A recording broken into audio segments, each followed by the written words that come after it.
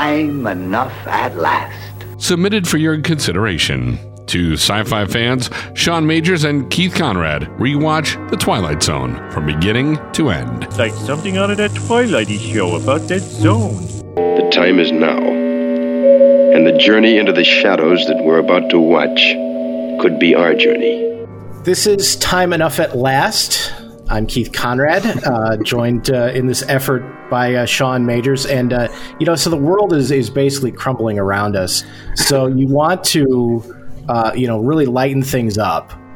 So what do? You watch The Twilight Zone. Precisely. Yeah, I mean, what else? What else would you do? I mean, there's a radio station in Chicago, and I don't know if if this is the case where you and everybody listening is. There's literally a radio station in Chicago that yesterday, when and we're recording this, should say in the middle of the COVID-19 outbreak, and just for some context, the governor of Illinois yesterday put a shelter-in-place order, so nobody's supposed to leave the home except for work if it's necessary, but really you're supposed to stay at home as much as possible. And yesterday, as soon as the governor announced that, a radio station in Chicago started playing Christmas music. Oh, wow. And I get it. They're kind of trying to be goofy and funny and cheer people up. But I'm like, you know what? If I was worried that this was the end of the world, the fact that a radio station started playing Christmas music, that isn't going to dissuade me from thinking this is the end of the world. That's kind of terrifying also, especially if it's that Paul McCartney one over and over again. Well, I haven't heard that one yet, but the first one we heard was Feliz Navidad. So it's a little weird. Like I know it's March, so especially here in Chicago, it's still a little chilly. But it's a little weird when it's the end of March and you're hearing Feliz Navidad. That is not, I feel like you want something that's going to make you feel like everything's normal, everything's going to be okay, and the fact that you completely disrupted everything and started playing Christmas music, that's not helping. It's a little terrifying, actually. The more I think about it, the more off-putting that is. The more of a Twilight Zone episode it kind of sounds like. Yeah, I guess the thing is, in Chicago, there's a few different radio stations. They were the only ones doing it, so their argument would probably be, it's cheering some people up. If you don't like it, you don't have to listen. Yeah, that's very true. And I guess when the ratings come out, we'll see who won COVID-19. And speaking of kind of like. Twilight Zone, of course, is known for, being a thriller, a horror series. I guess a horror series. I don't know what. It's very low key horror. But man, when we get to those goofy eps, oh god, you and I, I think are gonna have some fun conversations. Mr. Dingle the Strong, not one of your favorites. I routinely skipped over that one, and actually, when I first rewatched this entire series maybe 5 years ago, and that was the first time that I made myself sit down and watch every single second of every single episode. And this one was one of the ones that I typically would skip over if I did a casual rewatching. Mm-hmm. The Mr. Dingle episode, as well as oh God! This is the beginning of a theme of you helping me out with episode titles. The guy is trying to get home, and he runs into his kid self. Oh, that would be Walking Distance. Yeah, 3 popular episodes, particularly Walking Distance. But usually I wouldn't say that Walking Distance is sort of with the theme that Walking Distance is a goofy episode. It's no. It's overly sentimental. Yeah, just one of the ones that I would typically skip over, and I guess that's one of the ones that not overly goofy that I would skip over. But yeah, the Mr. Dingle one, and then we'll know him when we get to him. But we're doing every single one. Yeah, we're committed to this. It's I believe there's 156 episodes now. So we should decide, really at the beginning here. Are we going to dip into the 80s, the early aughts version, and the Jordan Peele version, or are we just sticking with the original? I think that I think we get through the original series. Definitely commit to doing the hard to find 4th season. Even though those are an hour long and very hard to get through. And then, we'll see where we're at. But I'm on board. If you'll still have me after 3 years of podcasting, then I'm sure I'll be on board as well. Well, the funny thing is, and I don't know if it's because they were necessarily bad or because they're just not as available. Yeah. There's only one hour-long episode that I actually remember liking, and I honestly couldn't tell you the name of it. I just know that there's a guy who's sick of modern life and decides he's gonna time travel and try to change the past, and he can't do it. He tries to kill Hitler, and he's stopped. And and then he finally settles in this small town, and he ends up causing this big disaster, and he finally goes back and says, I guess modern life isn't so bad. And and it's actually really good and interesting, but I couldn't tell you what it's called. I just know that that's literally the only hour-long episode that ever resonated with me. I'm looking at Wikipedia. I'm not going to pretend to know the answer to it, but it looks like it's No Time Like the Past. That sounds like, based on the name, and that sounds like it would be it. So as we get started here, we're talking about the Twilight Zone. What is your story as far as your entrance into watching the Twilight Zone? I'm pretty sure it's just the 4th of July and New Year's Eve marathons on Sci-Fi Channel that my dad was always watching, and it's funny. I actually started rewatching Tales from the Crypt, and I was thinking about my entrance into that, and it was my dad was watching it, which Twilight Zone is probably more appropriate to show like an 8-year-old or whatever. But I think it was Sci-Fi. How about you? Well, for me, that was obviously a big thing because so before Sci-Fi got the rights to Twilight Zone, and basically they bought it, and ever since then they've kind of had it locked down. Until now CBS is CBS obviously has it as well, but at least online. But before Sci-Fi actually existed, it was actually syndicated like a regular show, and WGN here in Chicago actually used to run them on the afternoon on Sundays. Wow! And if it was baseball season, that would be the thing that would immediately follow Cubs games. Oh, perfect. And if it wasn't baseball season, they actually ran this show called Family Classics, which was it was a show that would show movies, like classic movies, and obviously based on the name, you can tell the idea was you could sit and watch with your family. Yeah. So that would occupy the block that would have been the Cubs, during the winter. And the Twilight Zone was on immediately after Family Classics. So that was actually it was almost a Pavlovian thing that immediately after the Cubs are done, we're watching the Cubs. The first episode would almost always be interrupted. So you'd be entering it, right in the middle. And then they'd run an episode after that. And there was that. And, whenever we would go camping, as a sort of a ghost story, my dad would tell us a Twilight Zone episode, and then oh, that's cool. Months later, we would see the episode, and we're like, oh, that's where he got it. That's great. The one that I remember specifically about that was I think it's 100 Yards Over the Rim. Oh yeah, sure. Another time travel episode where that was one where he told us that story, and then seriously, a week later, it showed up on the Twilight Zone on WGN. Now, that was my entry to it. Did your dad did he act like he was making these stories up, or? Oh no, he would totally tell us. Oh yeah, this is on the Twilight Zone the other night. I'll tell you that. Got it. And there was that, and also the Howling Man was. Oh yeah, sure. I remember. Yeah. I speaking of 100 Yards Over the Rim, it's after rewatching the full series a few years ago, what struck me the most is that the best way I can explain it to somebody else trying to enter it is be ready for about 5% of every episode, or 5% of the episodes to be about an astronaut stuck in the Old West or a cowboy in space.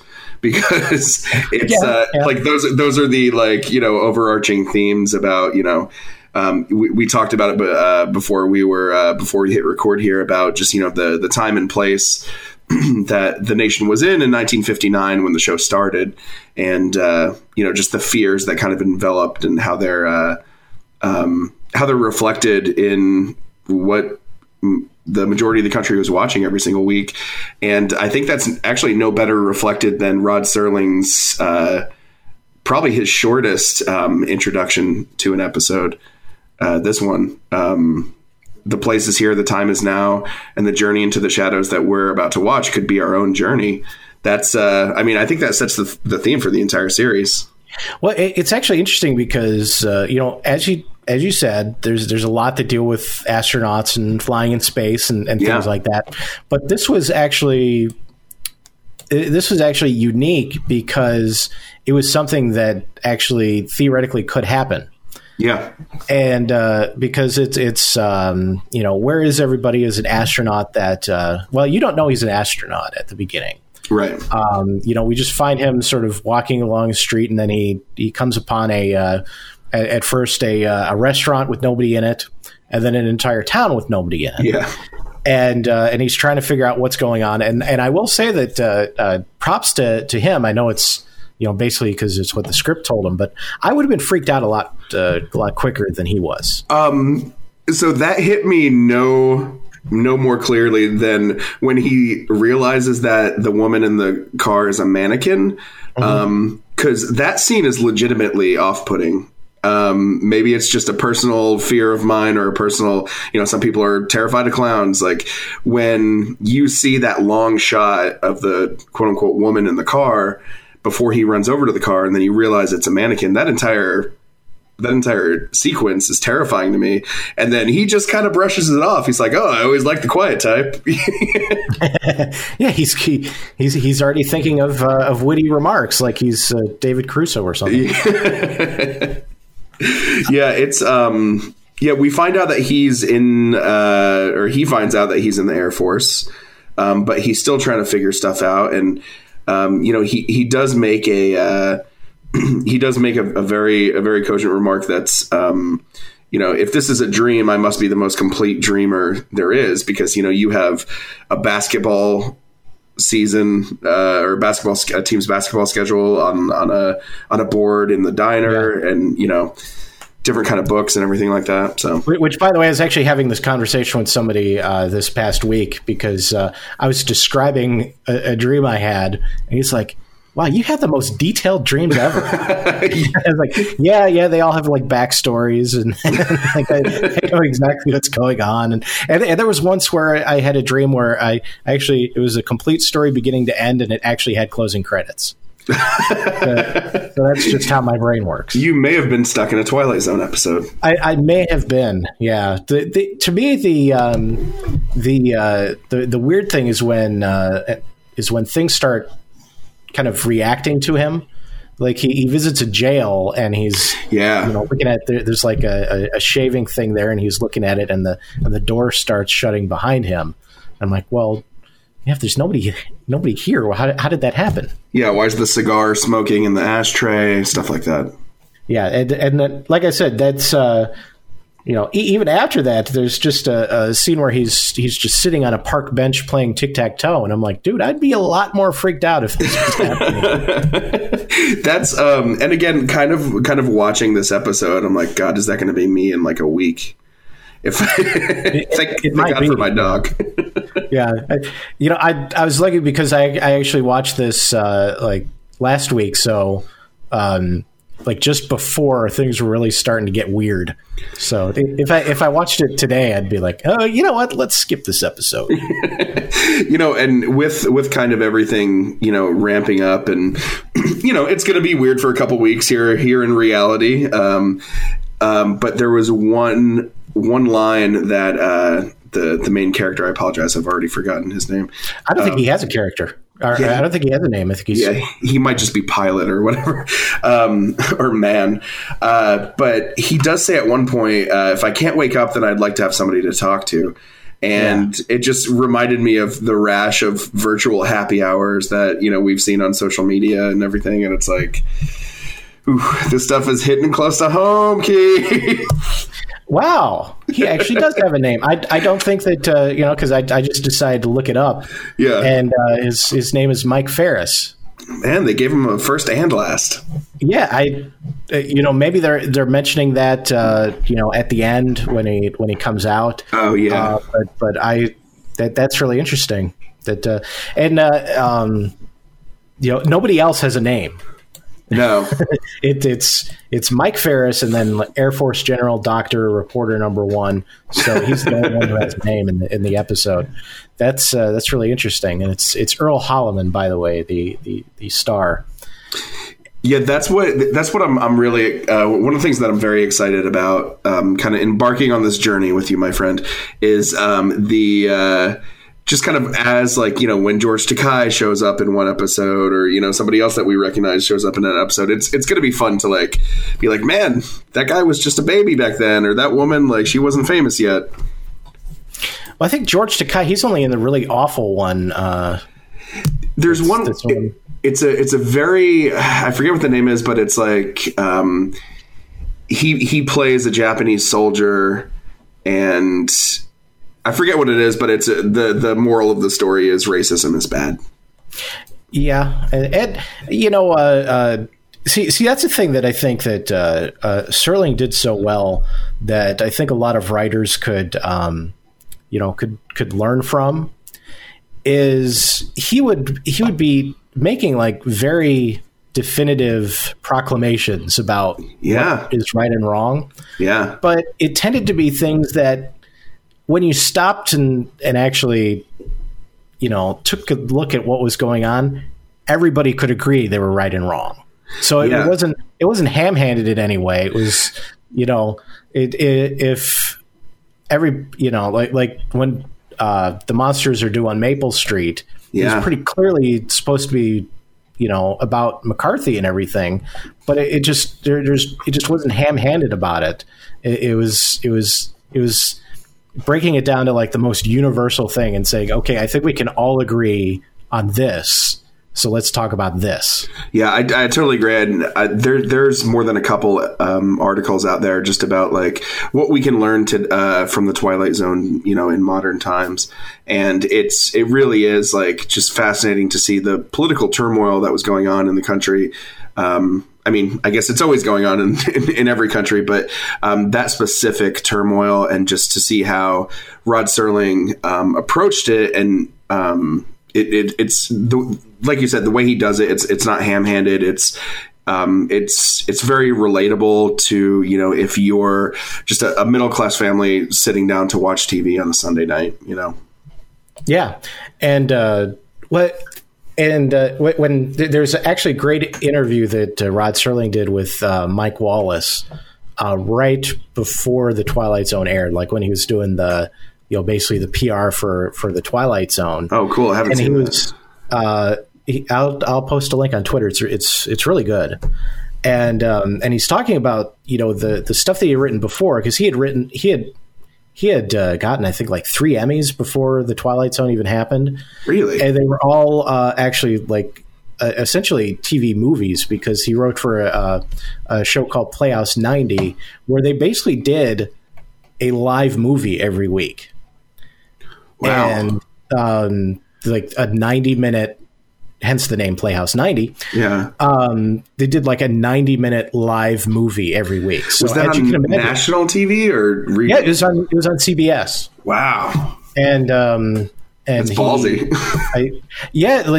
I was watching a biography, actually, the American Masters thing on Rod Serling, and the first, I'd say, half hour of it is talking about that, and the logistics of pulling it off are just had to be, I can't imagine, staggering, especially back then. And even the budget behind it just had to be something. And he's talking about how basically CBS would any network, not just CBS, it's not piling on them or anything, but any network is sort of subject to the squeamishness of the sponsors. Yeah, for sure. And so he was talking about how he had wanted to write he had done a script about Emmett Till, and the network just like scrubbed everything out of it. I'm sure. Yeah, they turned it into like a Mexican, story, and they just completely turned it around just because they didn't want to do anything controversial. I mean, that's like Emmett Till died in like the mid 50s too. That's like so it's was murdered in the mid 50s. Like that's wow, that's a fresh wound too. It's a couple years before the Twilight Zone, so it really is right after. Jeez, yeah, it would basically be like somebody doing a story about Trayvon Martin now. Yeah, for sure. Just as far as the timing wise, not. Yeah. Don't anybody. No, of course. Get mad at me on Twitter. I'm just saying the timing. They will. It's Twitter. They will. Yeah. He basically comes out and says, "Yeah, if I'm making it space aliens, I can tell whatever story I want because I'm not. Nobody's going to kick up a fuss about it if it's space aliens." Yeah, and that was his plan going in, and that's what he did.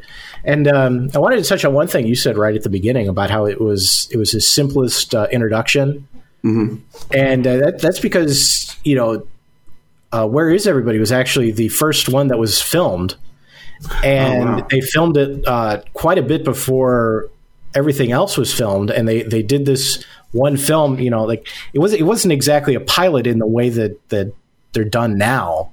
But they basically filmed it to show it to advertisers to say, this is what this show is going to be. Do you want to, be a sponsor? Yeah. And so because of that, he hasn't been doing it for a long time. So that's probably why he hasn't quite gotten the theatricality of the sure. yet. And he's basically just saying, this is what it's going to be.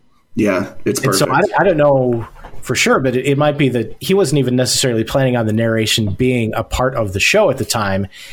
They were just trying to show it to advertisers and sort of explain what it was, and it was something that kind of worked. Yeah, that's really cool. And I was kind of trying to learn everything I could, especially about like the very first episode. And one thing that I saw, and I hate that it's on Wikipedia just because it's so basic, but it says that the original pilot was supposed to be something called The Happy Place, which revolved around a society in which people were executed upon reaching the age of 60, being considered no longer useful. That just sounds like The Obsolete Man. I wouldn't say The Obsolete Man. I would say it sounds like Logan's Run. Oh yeah, no, you're right. Yeah. I don't know if that was. I don't. I know he was involved in Planet of the Apes. I don't know that he was involved in Logan's Run, but it does sound like Logan's Run. I'm surprised that didn't make it in. That seems like a Twilight Zone sort of story. I wonder if he just didn't see Logan's Run, and then he took this to producers, and he's like, I got this story, man. Oh no, Logan's Run would have been after far out, right? Maybe 15 years, 20 years. Using our magical internet machine, let me see what year Logan's Run was made. 76. So see, yeah, way ahead of his time. And it does not look like he was involved in Logan's Run. I think that it's interesting just to see, especially like I said, I looked up a bunch of stuff that happened in 59, and Alaska and Hawaii were admitted as our last two states, so our country literally became complete. It was the debut of the Barbie doll and Little Caesars Pizza. Nice. Two very different messages there. Both probably affect one's body image, I would imagine. They do, yes. Fidel Castro's Cuban government was first recognized by the U.S. Bonanza also premiered the same year, earlier in the year. And probably most relevant to the Twilight Zone, the Explorer 6 first sent pictures of the Earth from orbit. Oh, that's cool. And My bit of trivia that I love to throw out about this episode. Yeah, and we'll definitely I'll definitely post the video on Twitter. So Mike Ferris, as we've learned he's called, is walking around a town square. And when he first gets there, he walks out a door, which I think is from the restaurant.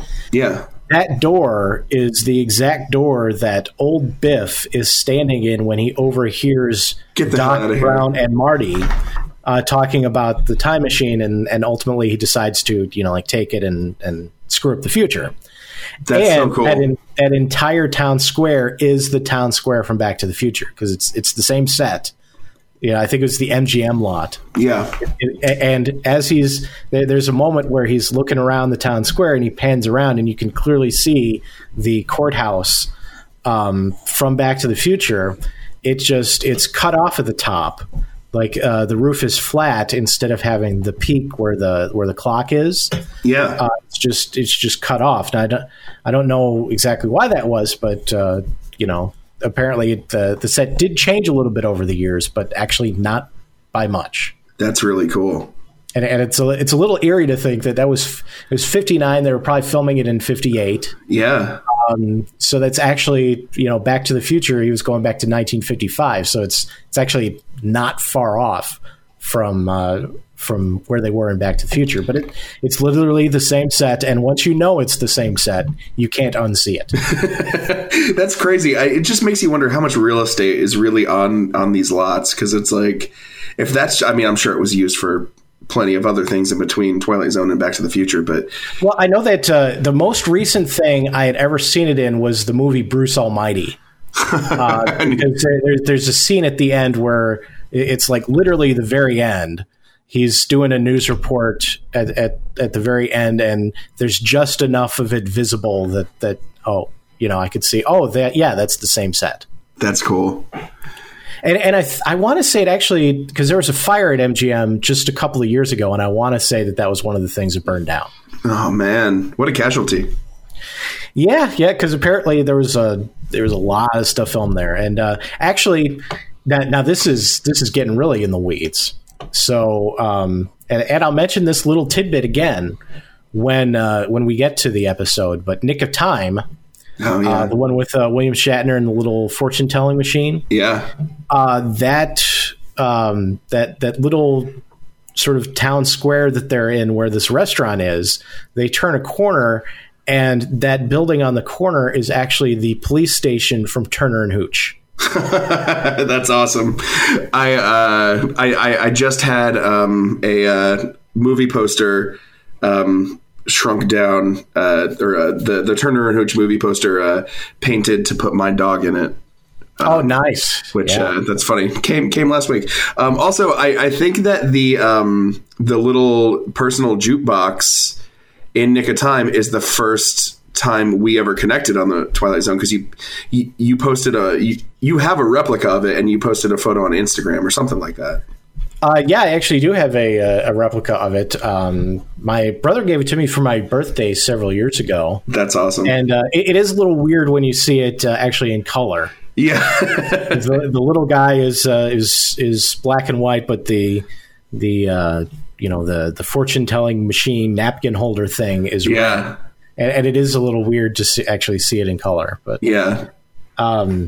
occasionally one of my favorite things to do is just occasionally say, "Oh, I found a bunch of pennies. Who wants me to ask a question?" and post that on social media. It's terrifying. A little bit, yeah. But it's. I will say that my fiance, very early in our relationship, she was over at my apartment, and like halfway through, she just looks over there and sees that, it's like, what is that? Did she recognize it? No, she didn't. So that's cool. I don't.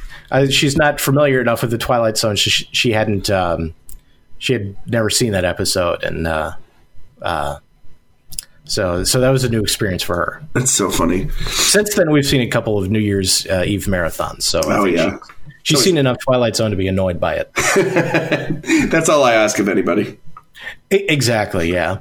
So the one thing that really struck me about this episode, as we're closing things out here, is I believe that he's supposed to have been in this thing for 2 weeks. And this is 1959, so let's give him some credit that this is before anyone has flown in space. Yeah. And it was supposed to be basically like 20 days, like going to the moon, doing a couple of orbits and coming back. So like a full mission all by yourself. If you knew, like for one thing, they're really sort of overestimating the unknowns of space travel. Yeah, for sure. Because, like within a few years, we had sent people up for 2 weeks.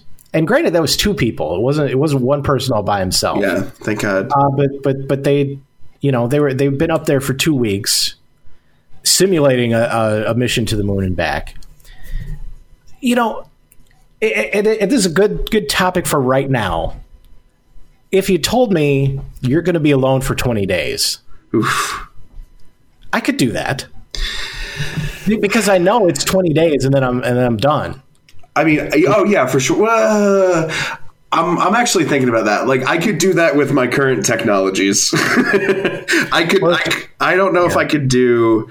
I would really have to rekindle my love affair with reading. Like, if I could read, if I had, and this kind of gets into Time Enough at Last. Like, if I had books around, sure. But if I was like stuck in a box with just like, nutrient paste to eat and nobody to talk to.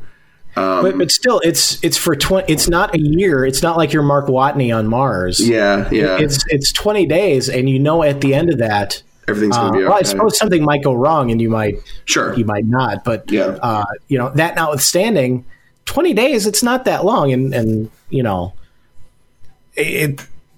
like they're acting like he's going like all the way to Mars and he's going to be there by himself, but really it's just like 3 weeks by yourself. Yeah. I don't think I could do it. Yeah, well, I would go mad. And I'm specifying, that it's over at the end of 20 days. Oh yeah, for sure. I'm trying to demonstrate how weak my constitution is emotionally, mentally, physically.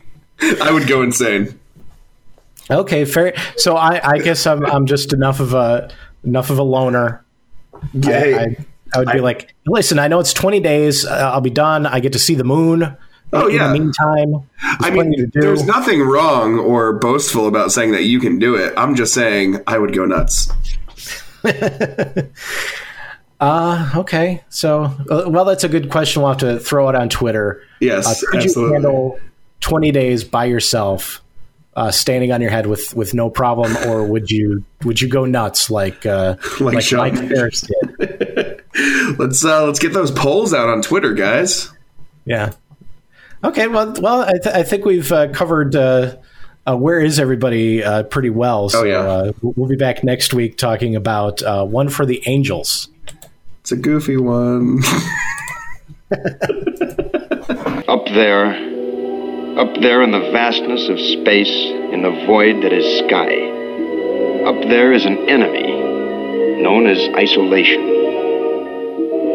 It sits there in the stars waiting with the patience of eons, forever waiting in the Twilight Zone.